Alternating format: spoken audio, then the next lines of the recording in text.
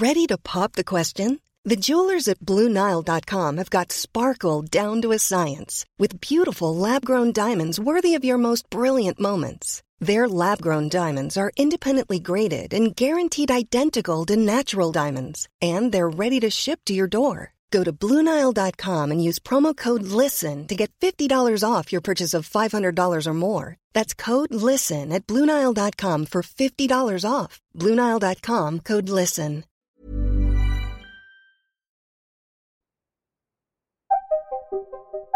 The pandemic transformed the way we talk about the world. Our everyday vocabulary became infected with lockdown, quarantine, Zoom. And for central bankers, from the start of 2021, one word started cropping up with alarming regularity. Transitory. That was how they wanted to describe what was happening with prices.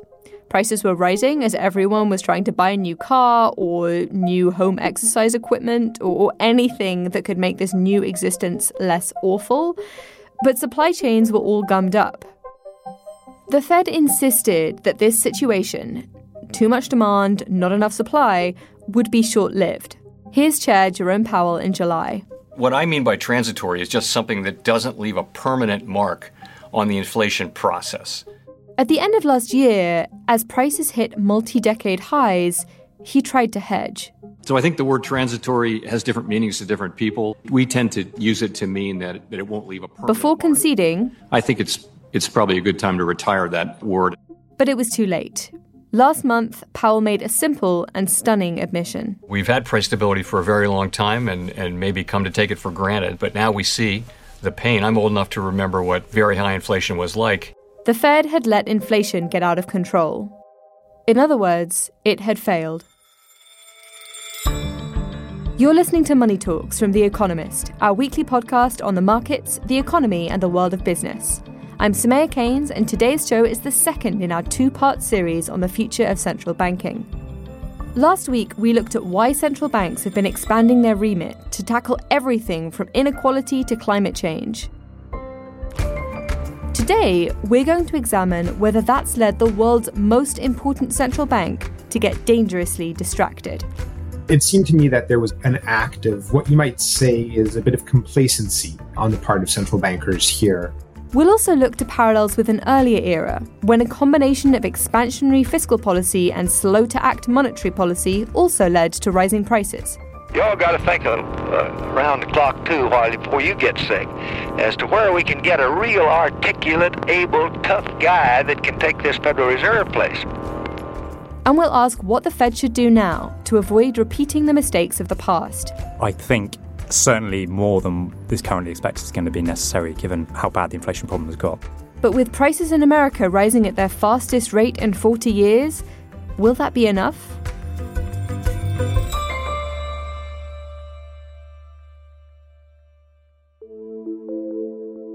Inflation watching used to be the preserve of wonks in stuffy Washington, D.C. offices. And don't worry, we'll get to them in a second. But now, nearly a fifth of Americans say that inflation is the country's most important problem. We're riding out the inflation the best we can. Well, I notice it in almost every product. Fruits, vegetables, deli products. I can't really see anywhere that the prices have gone down, but they've gone up. The food is up. Everything's high. While many blame President Joe Biden, the reality is that the Fed is the institution that has the tools to stop rising prices. The result is the highest inflation in a rich world economy in 3 decades. So what went wrong? As we told you last week, our US economics editor Simon Rabinovich was on a tour of Fed policy watchers attempting to answer that question. And now he's here with us to tell us what he found. Hi Simon, how's DC? DC is lovely. Spring is in full swing. The cherry blossoms are still around. It's a nice time to be here. I am almost jealous, but I do not miss the summer that is round the corner. So Simon, you were the lucky correspondent who got to investigate our cover story last week, looking at this question of whether the Fed failed to act. Where did you start? Well, I started in some ways, Samaya, with what you discussed at the beginning of this show, which was the dramatic U-turn that Jerome Powell made last month. There's many different reasons why prices are rising in America and elsewhere as well, of course. But it seemed to me that there was also an act of what you might say is a bit of complacency on the part of central bankers here. And not just central bankers. I mean, investors, analysts, economists writ large believe that high inflation, hard to control inflation, was something that more or less had been consigned to history. But with prices at the end of last year, continuing to rise when some people had thought that they might begin to dissipate. In fact, the most recent inflation reading was 8.5% year on year, the fastest in 4 decades. The Fed had to swing into action belatedly, and it swung into action in quite a big way. I think we'll see that at the next meeting early in May, where they're expected to do what you might think of as a double interest rate increase. Instead of 25 basis points, they'll raise rates by 50 basis points. That's a half percentage point. And the expectation is that they'll follow that up with 2 more meetings, 2 more double rate increases. So it's a very, very substantial tightening, and it's completely different from what members of the Fed's rate setting committee were expecting, this time last year. This time last year, they were thinking that there was not going to be a single rate increase this year. Yeah, the Fed doesn't really seem to do drama-free U-turns, I guess just being such a big beast.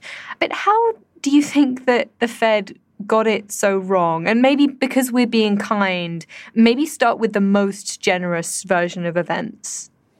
Right. We're being kind because, of course, it's not just the Fed. It really is the analyst community and investor community writ large. But I think the most generous interpretation to start with is that the Fed was fighting the last war. That was a question that I put to Bill Dudley, who ran the New York branch of the Federal Reserve for much of the past decade post the financial crisis. Well, I think you hit the nail on the head. They were fighting the last war. The last war was about inflation expectations being soft rather than firm. It was about a recovery that wasn't very strong. It was a very slow, long, difficult journey back to full employment during the last cycle. And this cycle, completely different. Fiscal policy, much more aggressive.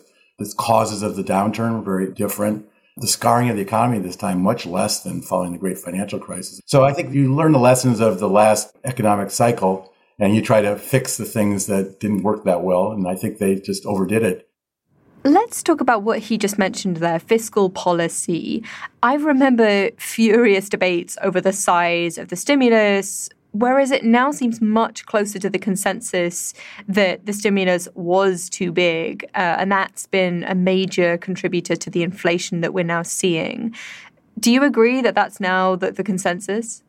Yeah, indeed. So, just as a brief reminder for our listeners, there were 2 big stimulus checks that were mailed out under Donald Trump. And then there was a third one at the beginning of the Biden administration. But if you just look at the size of the federal government's deficit, the budget deficit in 2020 and then in 2021, it was roughly 15% of GDP for 2 years running. That's massive. And it's especially massive when in fact there was already something of a natural bounce back from the closures at the height of the pandemic. And then, of course, on top of the fiscal stimulus, you also had very aggressive monetary stimulus because the Federal Reserve's monetary policy was so extraordinarily loose. So there were some economists who were very skeptical that all of this was going to end in potential trouble, including high inflation. One of those economists that I spoke with was Sonal Desai, Chief Investment Officer for Franklin Templeton Fixed Income, a big asset manager. When fiscal policy expanded so much, the Fed should have started removing stimulus. There was no reason to have both massively expansionary fiscal policy together with massively expansionary monetary policy at a time that the economy was likely to start growing strongly anyway, simply because the artificial piece which was holding the economy back, if you want to call it that, which was the COVID-related shutdowns, those were in the process of being unwound. So to me, this is where the origin is. Another very prominent critic of the size of the stimulus early last year was Jason Furman. He's an economist at Harvard University. He also had been the head of President Barack Obama's Council of Economic Advisors. He's calculated roughly how much of the high inflation that we're now seeing is a result of that fiscal policy. When I do models that ask the counterfactual, what would have happened if we hadn't done the December and March fiscal expansions, the fiscal expansions for 2021, I get inflation being 1 to 4 percentage points below what it actually was. So that means the majority of the excess core inflation was due to fiscal policy. That being said, we don't really usually have very high standards for fiscal policymakers. We think they're pretty political, responding to elections and the like.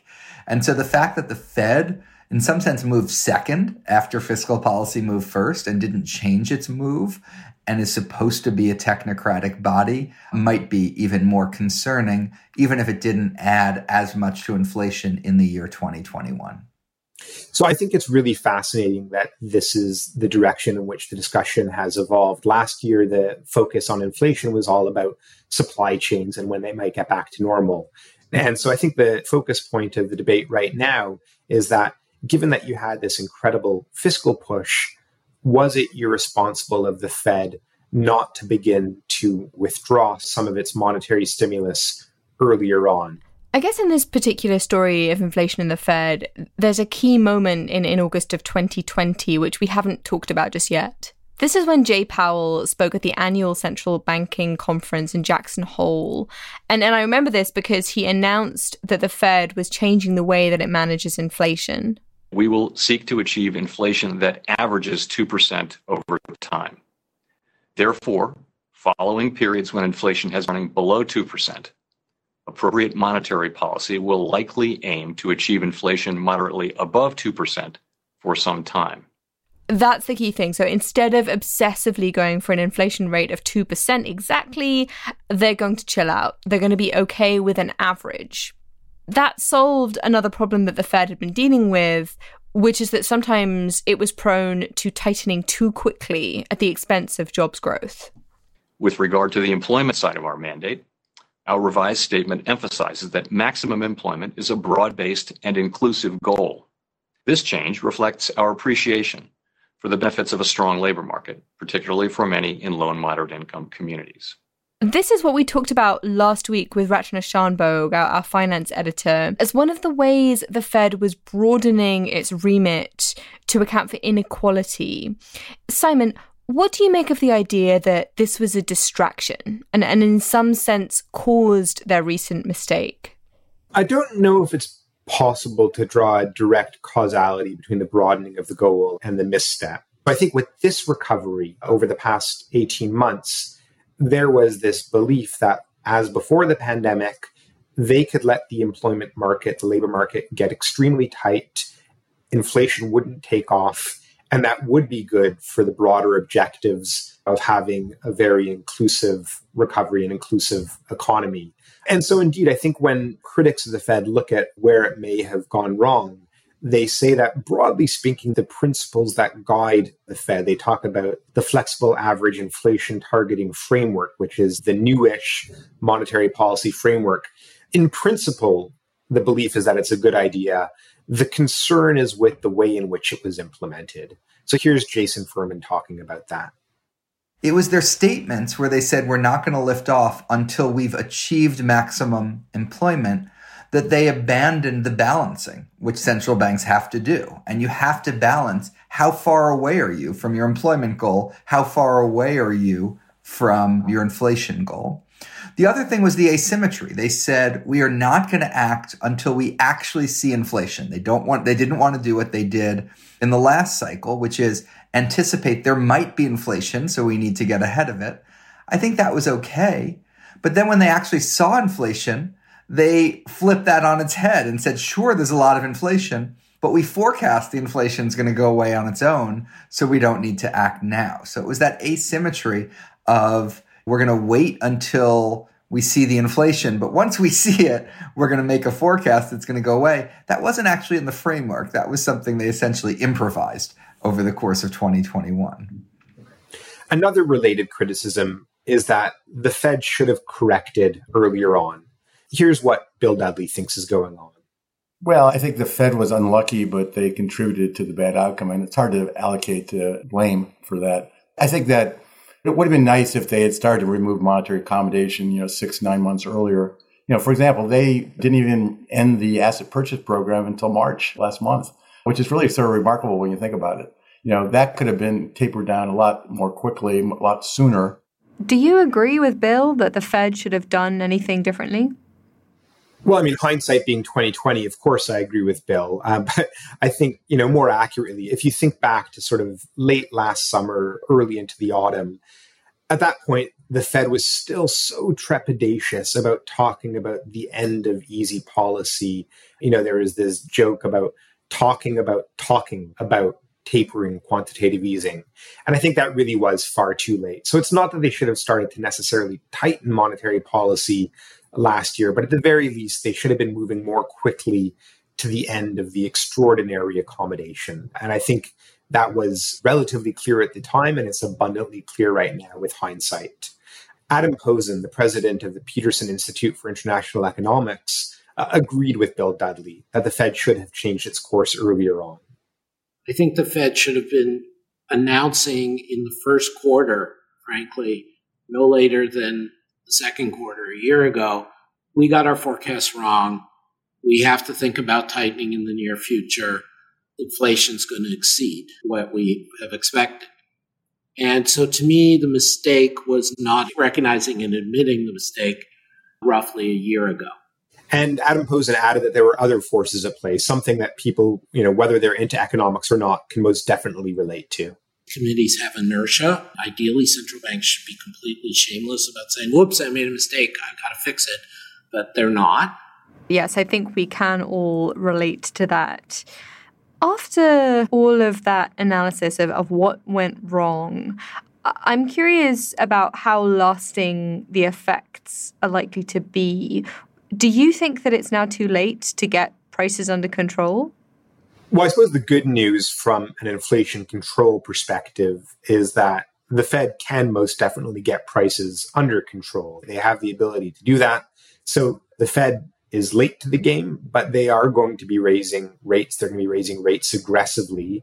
And when they do that, that will, in time, be able to wrestle inflation back, not to the ground, but to that 2% range that we're all accustomed to. The real question now is, what's going to be the cost of doing that? And so these days, the debate is not, is inflation transitory or persistent? The debate is this tightening going to be recessionary or not? Historically, the record is that when the Fed begins tightening, especially aggressive tightening, it does exact a real toll on the economy. It does tend to lead to recessions. The most famous, of course, is in the early 1980s, after a decade plus of high inflation. Paul Volcker, the head then of the Fed, raised interest rates beyond levels which anybody is used to these days, into the double digits. And that was enough to control inflation. But it also was very damaging for economic growth. It won the Fed hard-earned credibility that has lasted until this day. But of course, it also has set the precedent that when inflation is really high, sometimes the central bank is responsible to do things that do hurt the economy. Simon, I'm so glad that you mentioned Paul Volcker there, because after the break, we are going to go deeper into one particular moment in America's economic history that could hold lessons for today's central bankers. Okay, I think I know where you're going with this one, Samaya. Don't give it away. Say nothing. Lips are sealed. Simon, thank you so much. Thank you, Samaya. Before we get to our exciting history lesson, if you want to read Simon's report in full, might I suggest a subscription to The Economist? You could even check out my piece, A Guide to Britain's Cost of Living Crunch, if you want to know what's going on the other side of the pond. You can get a special rate by going to economist.com/podcast offer. The link is in the show notes.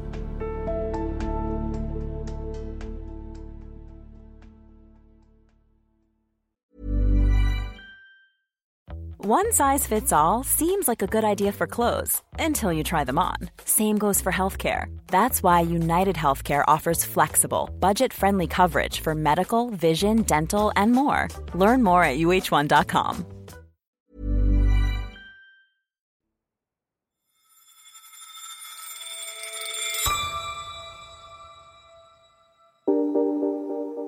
In last week's episode, our finance editor Rachna Shanbhogue, who we'll hear from again in a little bit, told us about the evolving role of central banks, including that moment in the early 1980s that Simon just told us about.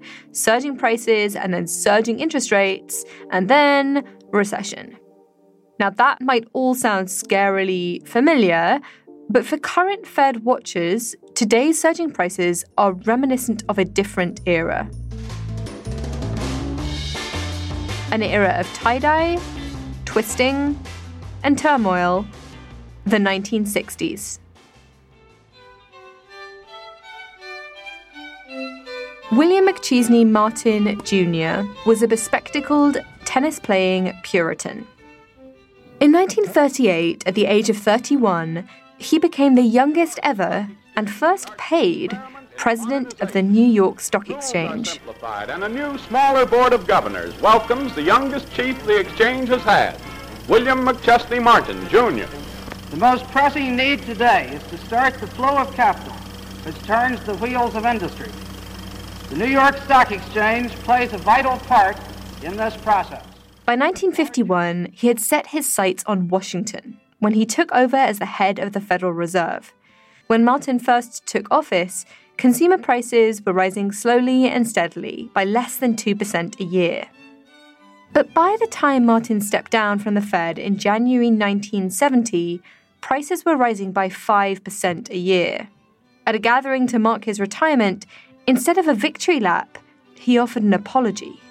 He told the gathering, "We are in very deep trouble." Members of the House. The trouble started with President Lyndon B. Johnson, who took office after President Kennedy was assassinated.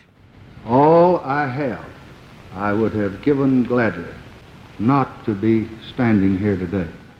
In the wake of the assassination, Martin wrote Johnson a supportive letter. Bill, I just want to thank you for your most thoughtful and generous letter, and I appreciate it so much, and I feel quite comfortable and get strength from the knowledge that you're at that desk. Well, that's very nice of you, Mr. President. I was just delighted to do anything I can to be of help. You can count on me completely. Well, you just assume that you're starting with someone that doesn't know much about your shop, and then you start to tell me what I ought to know about it. Even after Martin raised rates in the wake of Johnson's re-election in 1964, relations between the two remained cordial. But in 1965, at his State of the Union address, Johnson set out an ambitious social program, calling for a great society. The Great Society asked not how much, but how good.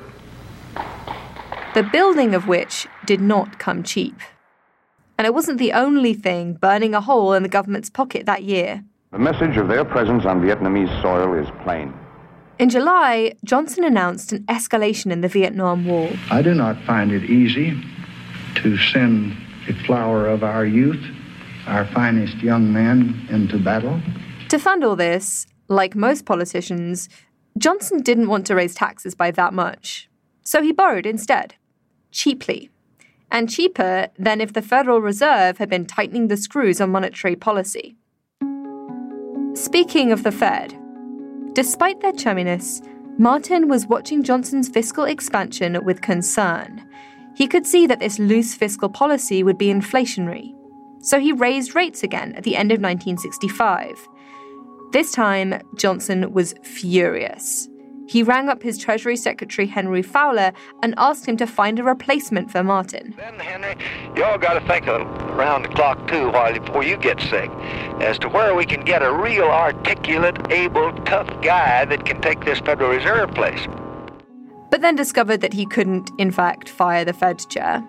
So he asked Martin to his ranch in Texas. There he tried sweet-talking Martin into lowering rates, but ended up shoving the much shorter Martin up against a wall. Martin stood firm. The next year, he tried convincing Johnson to raise taxes. I think the surest way to keep interest rates from going up here is to go for an increase in corporate and personal income taxes. Now, I know what a problem that is for you, and as Secretary McNamara said, but Johnson didn't budge. And here's the thing. Martin's Fed, it stopped tightening during this time, even as prices continued to creep higher. And I have to be honest, it's not entirely clear why. Was it the political climate? The fact that there was a wartime economy? Was it bad analysis? What's clearest is that by the time they did start raising interest rates significantly in 1967, it was too late. Even though by that point, Johnson had finally relented and urged Congress to pass a tax increase. I recommend to the Congress a surcharge of 6% on both corporate and individual income taxes.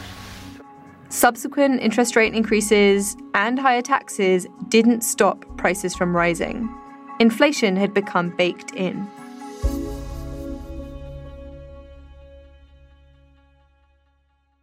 So that's a lesson in what not to do. But what should the Fed do now? To figure out the answer, I am joined by two colleagues, Rachna, who we spoke to last week. Rachna, hello. Hi, Tamaya. I'm also joined by Henry Kerr, our economics editor. Henry, hi. Hello. Okay, let's start with your assessment of what's going on. As we heard from Simon earlier, the Fed has pivoted dramatically to being quite hawkish, something like 5 or 6 rate hikes this year. Henry, do you think the Fed has gone far enough? I think it probably hasn't. The plans that are priced into markets now are mostly about getting the federal funds rate, the interest rate, back in the area in which most economists would say it's not stimulating the economy, but it's not holding the economy back much either. It goes a bit above that estimated level, which is sort of 2 to 3 percentage points, but not very far above. And when you look at how high underlying inflation is in the US now, core inflation of 6.5%, wage growth of close to 6%, it's hard to see that will be enough to constrain inflation, given that the usual rule for getting inflation under control is that you have to raise rates by more above that neutral level than inflation has gone up. So that would point to rates in the zone of 5 to 6%, and that's not currently expected. But I think certainly more than is currently expected is going to be necessary, given how bad the inflation problem has got. Rachna, thinking back to what we were discussing last week, how do you feel this episode is going to shape the role of central banks?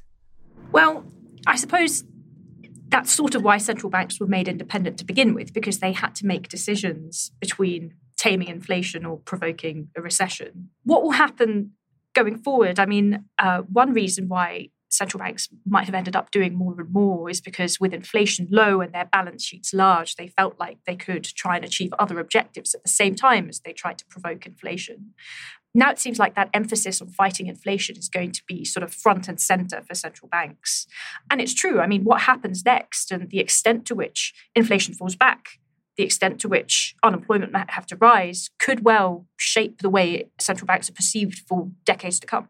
I think the interesting question here with respect to the Fed is where the Fed has gone wrong is probably by focusing too much on the employment side of its mandate over the past 18 months and not enough on the inflation side, which is a slightly more sort of traditional policy error than getting distracted by a whole load of other goals. So as well as this movement of central banking globally towards a broader set of goals, I think there's an interesting question the extent to which between the traditional goals, if you like, of inflation and unemployment, the dial might move back towards inflation. I think it probably will. I guess there is a question about how confident central banks feel. Like, if their rate hikes do bring on a recession, are they able to cope with the potential backlash that would come along with that? We had a really good Free Exchange column on this not long ago. There's a slight paradox with inflation fighting, which is that everyone inside economics views inflation fighting as a sort of technocratic, anti-populist maneuver. The economists and the central bank governors are the adults in the room, and it's the politicians who really want to blow up the economy and let inflation run out of control. But in actual fact, the economic evidence that high but single-digit inflation is really economically damaging isn't that strong, but people really hate it. So there is actually a case that fighting inflation is a kind of quasi-populist move. And I think the extent to which there's a backlash depends on what's more unpopular, high employment and high inflation. Certainly, high inflation is a big political problem for a lot of governments right now. Henry, I was just talking about William McChesney Martin Jr.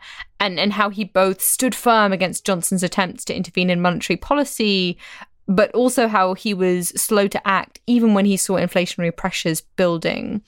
I didn't get to mention this earlier, but Martin is also responsible for one of the most quoted maxims about central banking. I mean, it's, as far as these things go. He said the Fed is the chaperone who has ordered the punch bowl removed just when the party is really warming up. So the Fed is the party pooper, essentially. But actually what you're saying is sometimes what you need is a responsible guardian of the party so that everyone can have some safe fun. Well, people don't like hangovers, am I right? I don't think we're going to be asked to organise any parties anytime soon. Nor are central bankers. Okay, let's get back on track.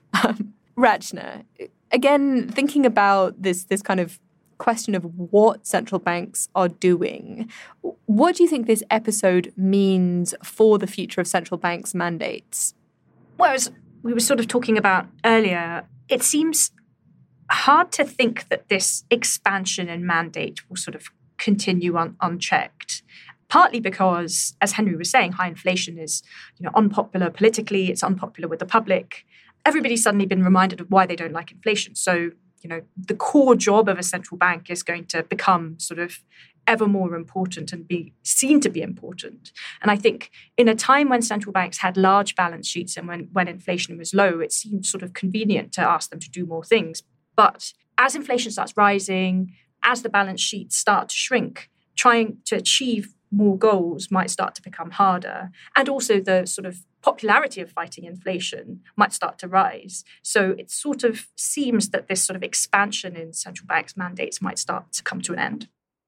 One thing that I really enjoyed about Rachna's special report was this sense of divergence among the different central banks, right? There definitely isn't one vision of how to do monetary policy, of what should be the remit of a central bank.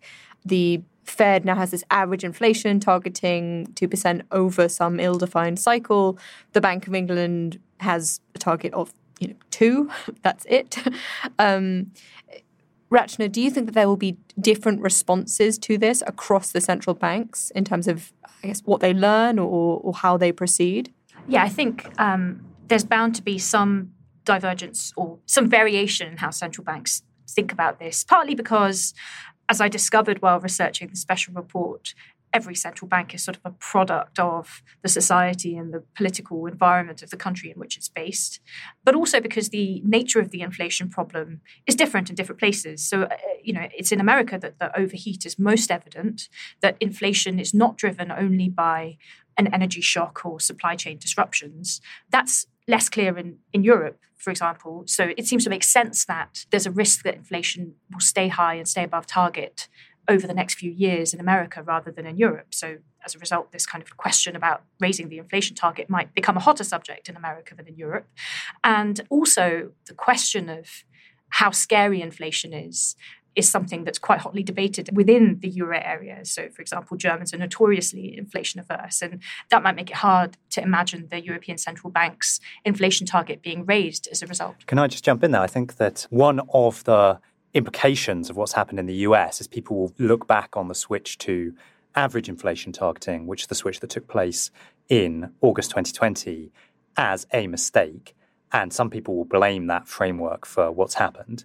The fact is that switching to average inflation targeting in the US did not imply that the Fed should have let inflation rise as high as it has to 8.5% on the CPI measure. They've failed to implement the new framework. So it's not actually clear that average inflation targeting is, in principle, a bad thing. There's lots to be said for it. It's just the kind of execution that has gone very badly wrong.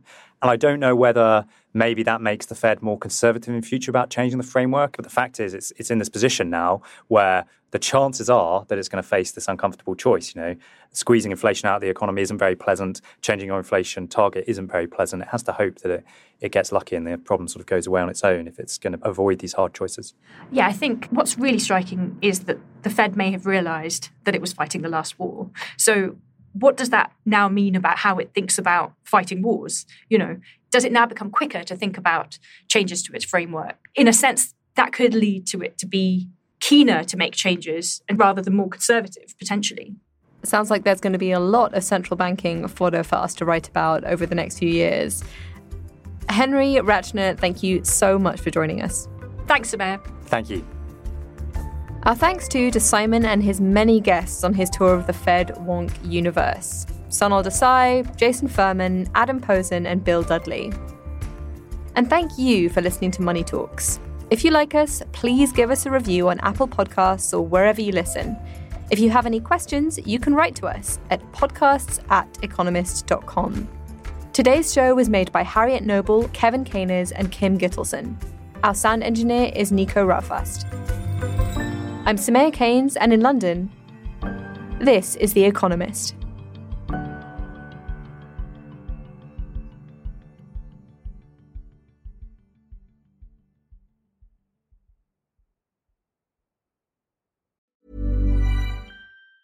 Planning for your next trip? Elevate your travel style with Quince. Quince has all the jet-setting essentials you'll want for your next getaway, like European linen, premium luggage options, buttery soft Italian leather bags, and so much more. And is all priced at 50 to 80% less than similar brands. Plus, Quince only works with factories that use safe and ethical manufacturing practices. Pack your bags with high-quality essentials you'll be wearing for vacations to come with Quince. Go to quince.com/pack for free shipping and 365-day returns.